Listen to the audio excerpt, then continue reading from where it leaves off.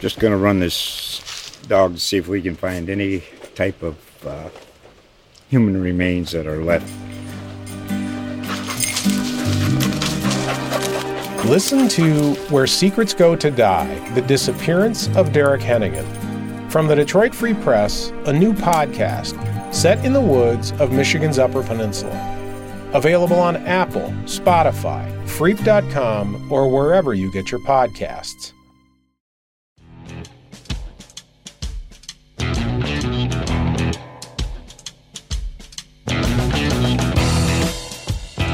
Hello and welcome to a special episode of the Forward Press Podcast presented by GolfWeek.com. I'm your host, David Dusek, and the PGA Tour announced its plan to bring professional golf back in a few weeks, starting at the Charles Schwab Challenge at Colonial Country Club in Fort Worth, Texas, during a conference call this morning.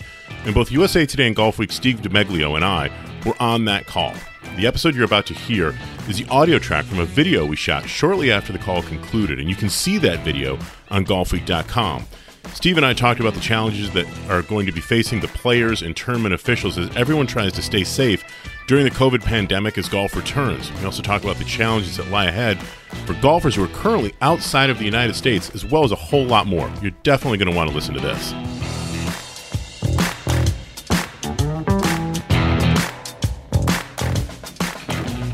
Get stronger, hit longer, and end pain with Golf Forever. Created by Justin Leonard and co-author of the Younger Next Year Back book, Dr. Jeremy James, Golf Forever is the Take Anywhere online golf fitness program that helps you build a body primed for golf. It's simple, safe, and it works. At home, in the gym, on the golf course, Golf Forever's easy-to-follow exercises, warm-up routines, and course management videos will help you play your best pain-free. Sign up today at golfforever.com and use promo code GOLFWEEK for a free 14-day trial.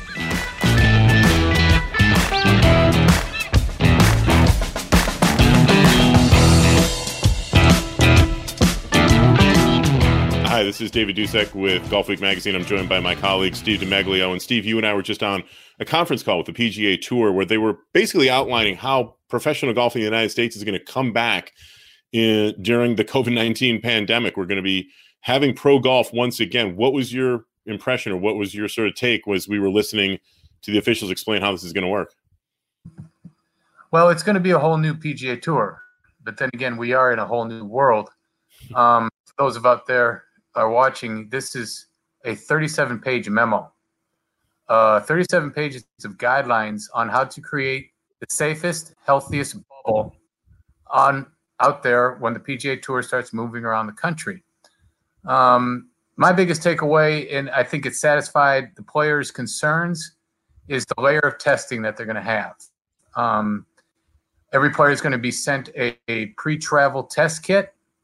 Every player and caddy will be tested immediately upon arrival, and then there will be other testing as the week progresses. And that testing is the COVID-19 test, the nasal test, and we learned that maybe by the time Colonial starts June 11th, that there might be a saliva test.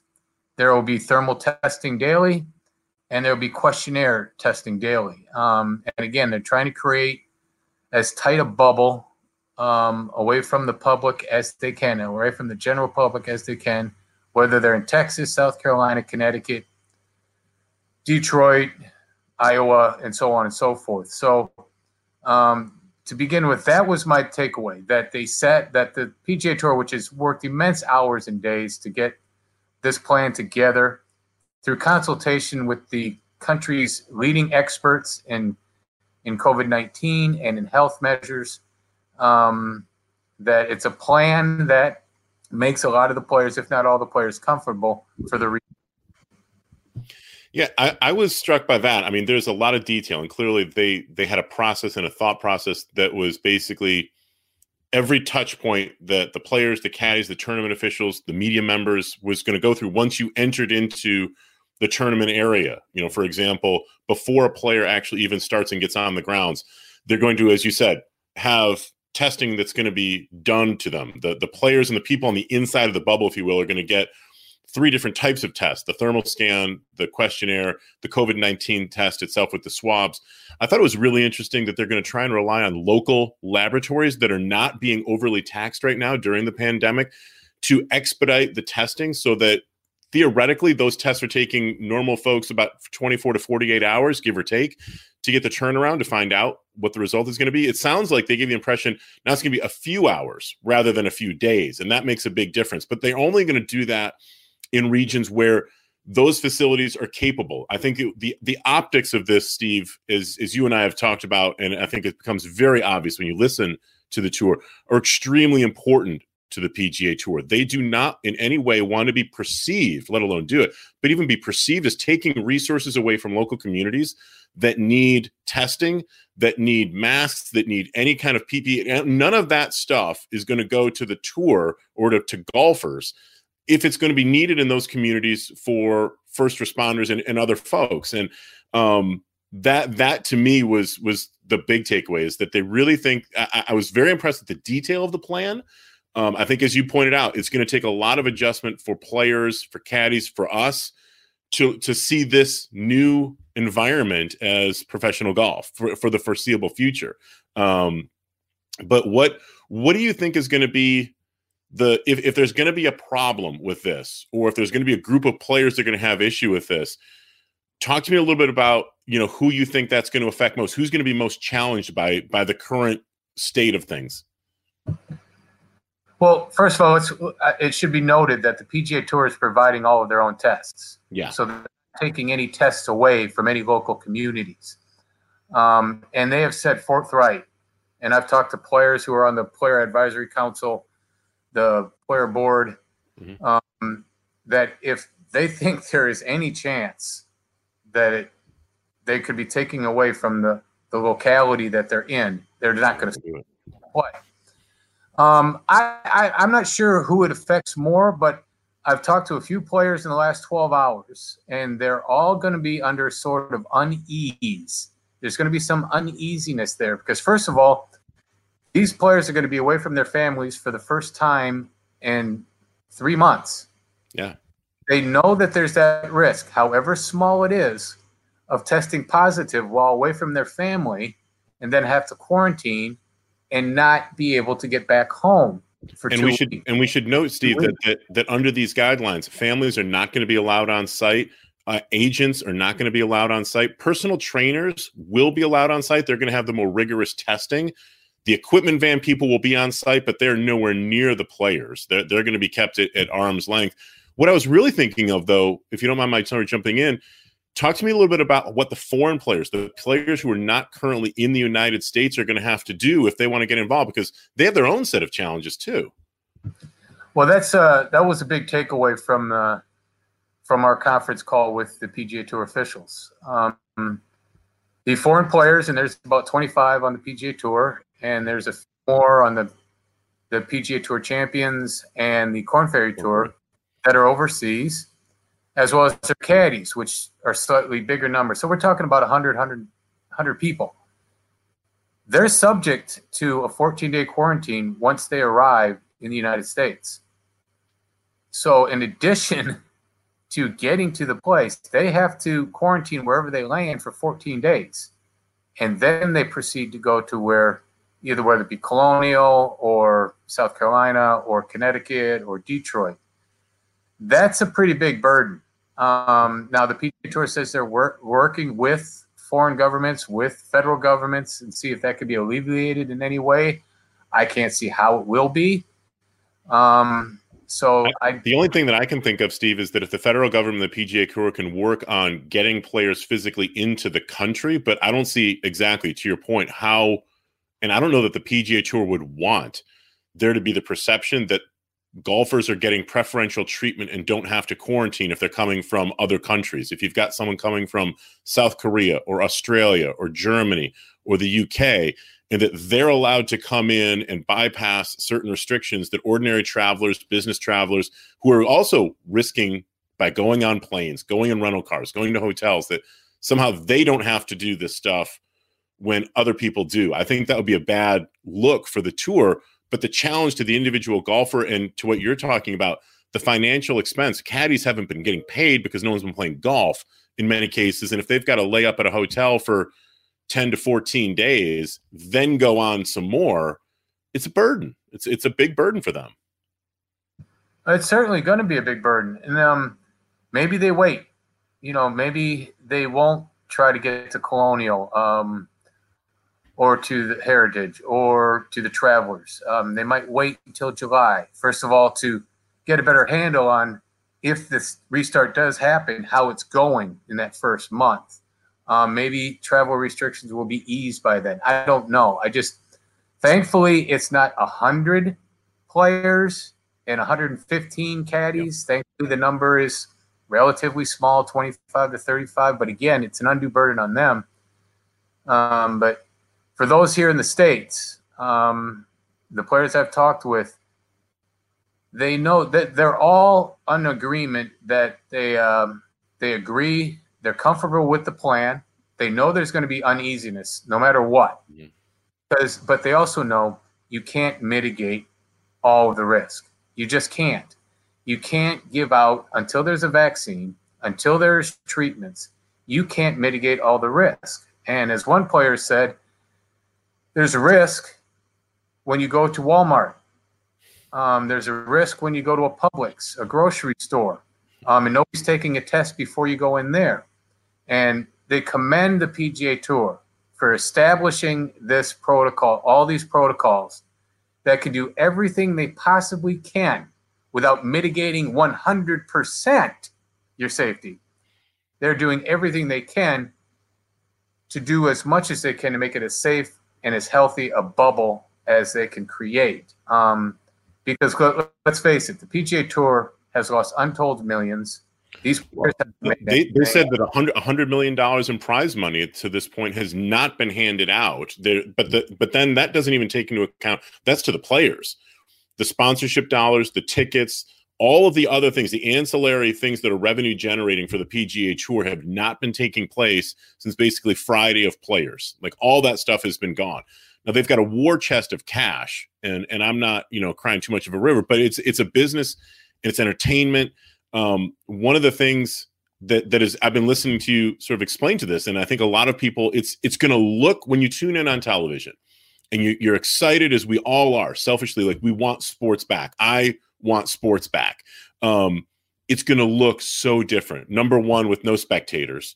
No grandstands. There will be rope lines, we did learn, and that's actually sort of makes sense for making sure that those few of us who may be on site maintain social distancing. There's going to be TV cables and things like that, so you want to have people be careful when they're walking around and stuff. But the social distancing aspect between the player and the caddy even is something that they really reinforce. Everybody needs to social distance. You're not going to see player and caddy walking down the fairway shoulder next to shoulder and those kind of things. The level of detail that's going to go into this. And I think the opportunity for the PGA Tour to show that sports can come back in this environment, that we can show you how sport can come back, is a huge, number one, a huge opportunity and potentially a huge risk. And if it goes badly, then it sets not only golf, but also sport back, I think, a long way. So I think that they're being really smart in, if they're making a mistake, they're making a mistake on being overly sensitive and overly cautious, which I think that they should do anyway. What do you think the TV viewers experience when somebody tunes in Saturday of Colonial and they're excited to see golf? We know this tournament. We know what PGA Tour golf in our mind looks like. How different is this going to look to the average fan who's been denied a chance to sort of see live golf, live sports? Now they tune in to see it. How different do you think it's going to look? Well, it's going to definitely look different. Like you said, there's going to be rope lines, but no grandstands, no fans. And certainly there are going to be some players that are going to be cavalier with the recommendations, and they might not adhere to the 6 feet social distancing 100%. And I'm sure that there's going to be fans picking up a phone and trying to call in somehow, some way to alert that to people. But we've had a couple of times, I was at the last time that I can recall, the Zozo Championship, where they didn't allow fans for one round because of rainstorms. And it was barren. And empty grandstands, and there were no fans, and that was in Japan. That was Tiger's record-tying 82nd win. but they played one round without fans. And I was there at Congressional back, I think it was 2012, early 2012, 13, 14, where there was a monster storm that ripped through and there were no fans on Saturday. And I remember the funny thing was the Tiger made an eagle. Now, granted, even though there were no fans, somehow, some way, there were still about 30 people following Tiger. Don't ask me how, but that's what was the case. But he made an eagle and nobody clapped. Nobody clapped. There was a player on the 8th hole. There was a par 3 up the hill. The 8th hole, I'm pretty sure it was. And the player knocked it to a foot. He didn't know until a caddy in the group ahead of them was going, hey, saying it's a foot, and that's the way. So I forget if you were there or not, but one year, I forget if it was the Northern Trust or whatever it was. It was the first event of the PGA Tour playoffs, and it was being playing, I believe, at Essex County. We had an earthquake on like the Thursday or the Friday of the tournament, and I remember being in the media center and seeing the wind, the lights shaking, and I thought like a train was going by nearby.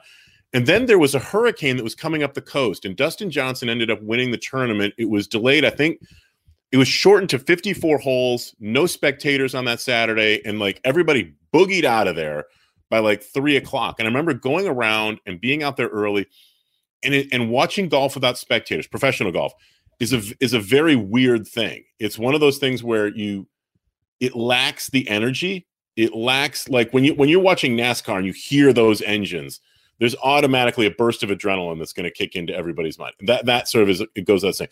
Other contact sports where people get razzed up and you've got multiple teammates, those things, if there's nobody in the stands at a football game, I could get that. Golf is a quiet game by nature. But at the same time, these guys, Rory McIlroy, Justin Thomas, Ricky Fowler, they feed off the energy of the moment. And a lot of that moment is created by the fans, the atmosphere that's created. How much does sort of the joy of coming back to competition for these guys outweigh the potential lack of energy that the fans and the environment would automatically give them? What's going to be happening in their minds, not outside the ropes when they like us have to think about everything, but once they get inside the ropes, how different an experience will it be playing for these guys? Well, they're just going to have to generate their own excitement. And there's worse things in the world that they're going to have to do. Yeah. And also, there's not going to be any fans to stop any wayward shots. So we could see people going way offline at this point. Yeah, and we could. And there will still be spotters. There's another thing. Some of the volunteers, there will be spotters in certain places on the golf course to help find wayward shots. Yeah, do you fist pump? I don't know. It's almost like, so my son was watching WWE, with no fans, and it's basically like you realize that as great as he gets into that kind of stuff, it's ridiculous without the fans. Like that is made by the energy of the fans and the whole thing. And seeing guys jump around and yell out to a crowd of no one is silly.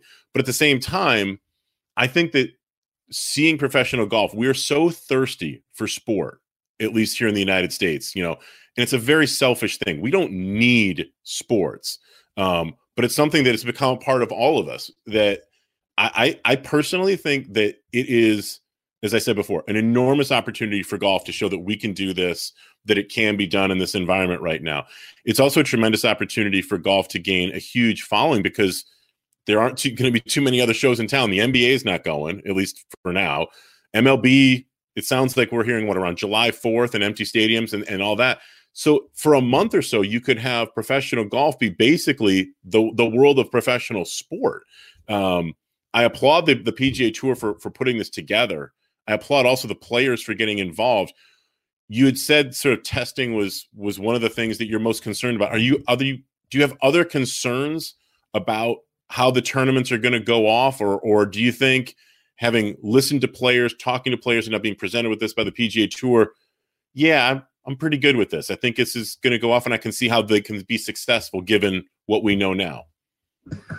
Well, we're going to have to see what happens if we do restart June 11th at Colonial in the Charles Schwab Challenge. We're just going to have to see how it goes. I mean, what we can't do, as these players have said, we can't wait for a treatment. We can't wait for a vaccine, because that could be a year to 18 months to 2 years away. We have to restart. And again, sorry, if you have to restart without fans, if you have to restart without that adrenaline that you get from your fans, if you have to restart and your caddy can't get within 6 feet of you, and you have to pull your club out of the bag and put it back in the bag, and so on and so forth. And the camaraderie is going to be cut down a lot too. You know, with social distancing on the practice range, social distancing on the practice putting green, that camaraderie that you see on a daily basis on the PGA Tour where everybody's joking around, that's going to be cut down too. But it's just going to be a new normal, but it beats staying at home right now. And the PGA Tour can be a stage to provide entertainment for a nation starved for sport. Mm-hmm. They followed all the safety measures. And like I said, we can't wait for a vaccine. We can't wait for treatment because it could be 2 years from now. And a lot of the players have said, look, if they run into undue risk, if they say, hey, this ain't working out, I'm running the chance of I'm going to catch this, they're going to boogie back home. Yeah.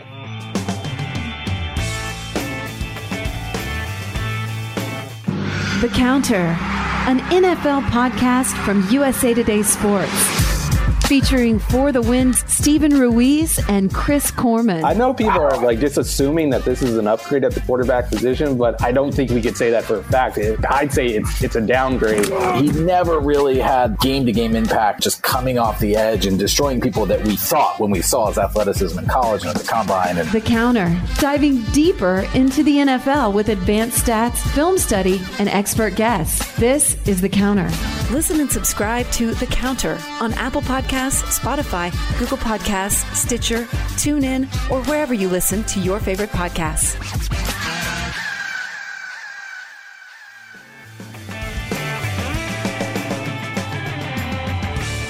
One of the things that I think is worth noting, Steve, is that as the tours, I've talked to some folks as well at the tour about this, is they're putting these tournaments together and they're developing them, preparing for them on the assumption that they're going to run.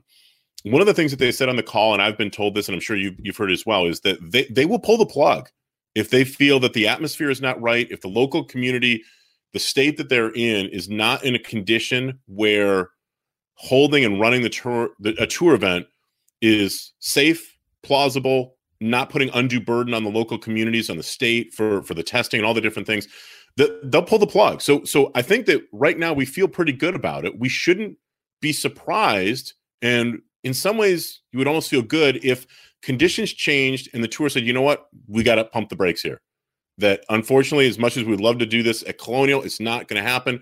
Hilton Head for the RBC Heritage is a different situation. And given what we know now, we can do that. And that'll be the start.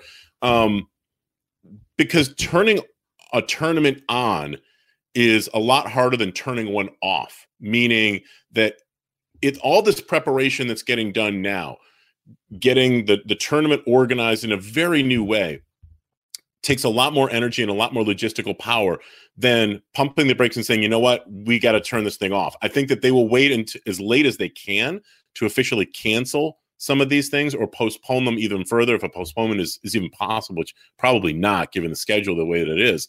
But something I think people need to ready themselves for is that we could be 2 weeks out from Colonial and then get the word it's not happening. And because these different things have not been met, the safety's not there, the testing, they need these labs to do tests for the community, not for us, whatever it's going to be. I've been told on numerous times by people like, look, it's a lot easier to turn it off than at the last second to, hey, everybody, come to Colonial Country Club, come to TPC River Highlands, come to, Harbor Town Golf Links. We'll see you there in 3 days. It doesn't work that way. There's so much more to it. Schedule-wise, player-wise, let me ask you this, since this is a golf chat that you and I are having, and I think that there's probably some bylaw that says that we have to sort of talk about this. When will you expect to see, and I don't expect to see Tiger at Colonial, for example. Given the fact that the PGA Championship as it stands now is August in San Francisco, fingers crossed for the Bay Area that tournament can happen, and what we know with U.S. Open, Ryder Cup back-to-back. What do you think Tiger Woods and some of the star players are thinking about in terms of scheduling? When would you expect to see Tiger, and what do you expect this to do as far as scheduling for some of the elite players? Well, one of the elite players is Brooks, and Brooks Koepka. And he said in a talk show, he told Golf Channel yesterday that he's planning on playing the first three. We have no word from Tiger. But the little I know of him, and I would say I'd be surprised if he showed up at Charles Schwab. I think he wants to sit back and see how this goes. If I were to have to guess, I think he might give it a month, maybe even 5 weeks, 6 weeks. Might not play until Memorial. Mm-hmm. And that's in July. And then from there, go to the PGA Championship. But I think Tiger, who's obviously the biggest star, he's going to sit back and wait. I think he's going to wait and see how this goes, and see if they can pull this off. Anybody tests positive, it's very minimal, very low numbers. And then maybe he'll play Heritage. Maybe he'll play Travelers. But right now, I don't know if he has a target date. I think he just wants to wait and see. Obviously, we know he's going to play against Phil Mickelson when he's along with Peyton Manning against Tom Brady and Phil Mickelson 2 Sundays from now. And we'll see. Obviously, I would hope somebody would ask him, what is your intention? Hopefully, maybe they set up a call with us and what is his intention? But I'd be surprised if he played any of the early tournaments. But then again, he has shocked us before.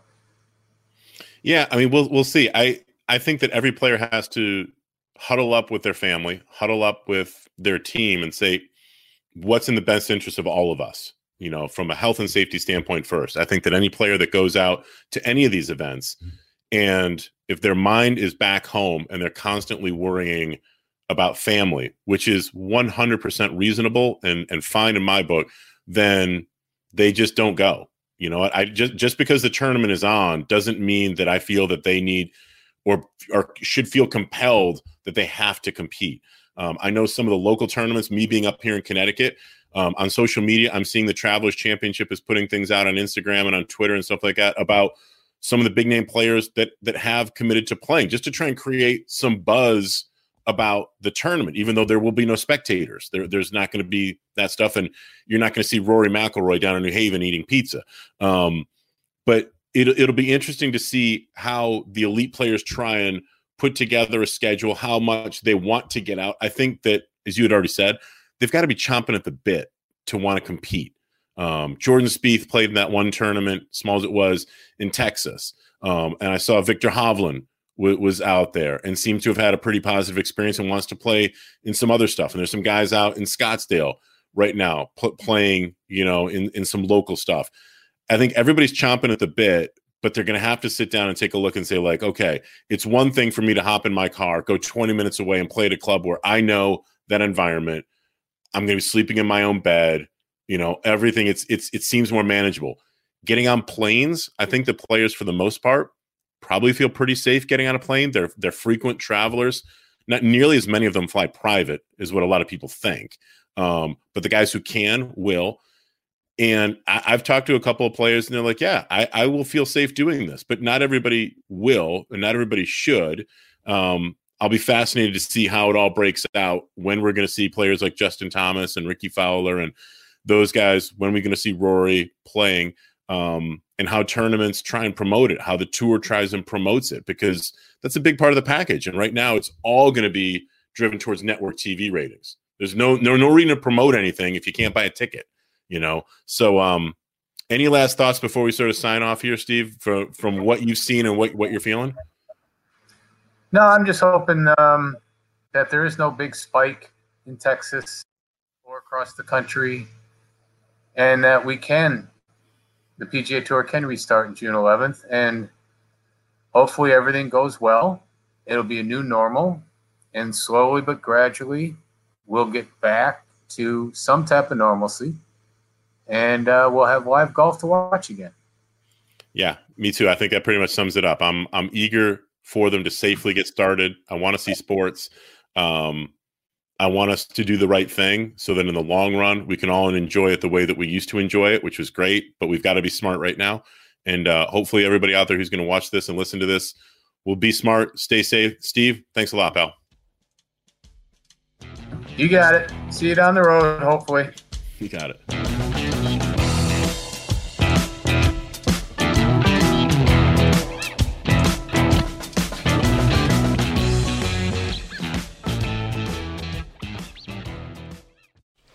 Just going to run this dog to see if we can find any type of human remains that are left.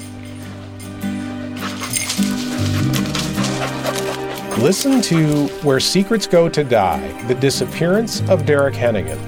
From the Detroit Free Press, a new podcast set in the woods of Michigan's Upper Peninsula. Available on Apple, Spotify, Freep.com, or wherever you get your podcasts.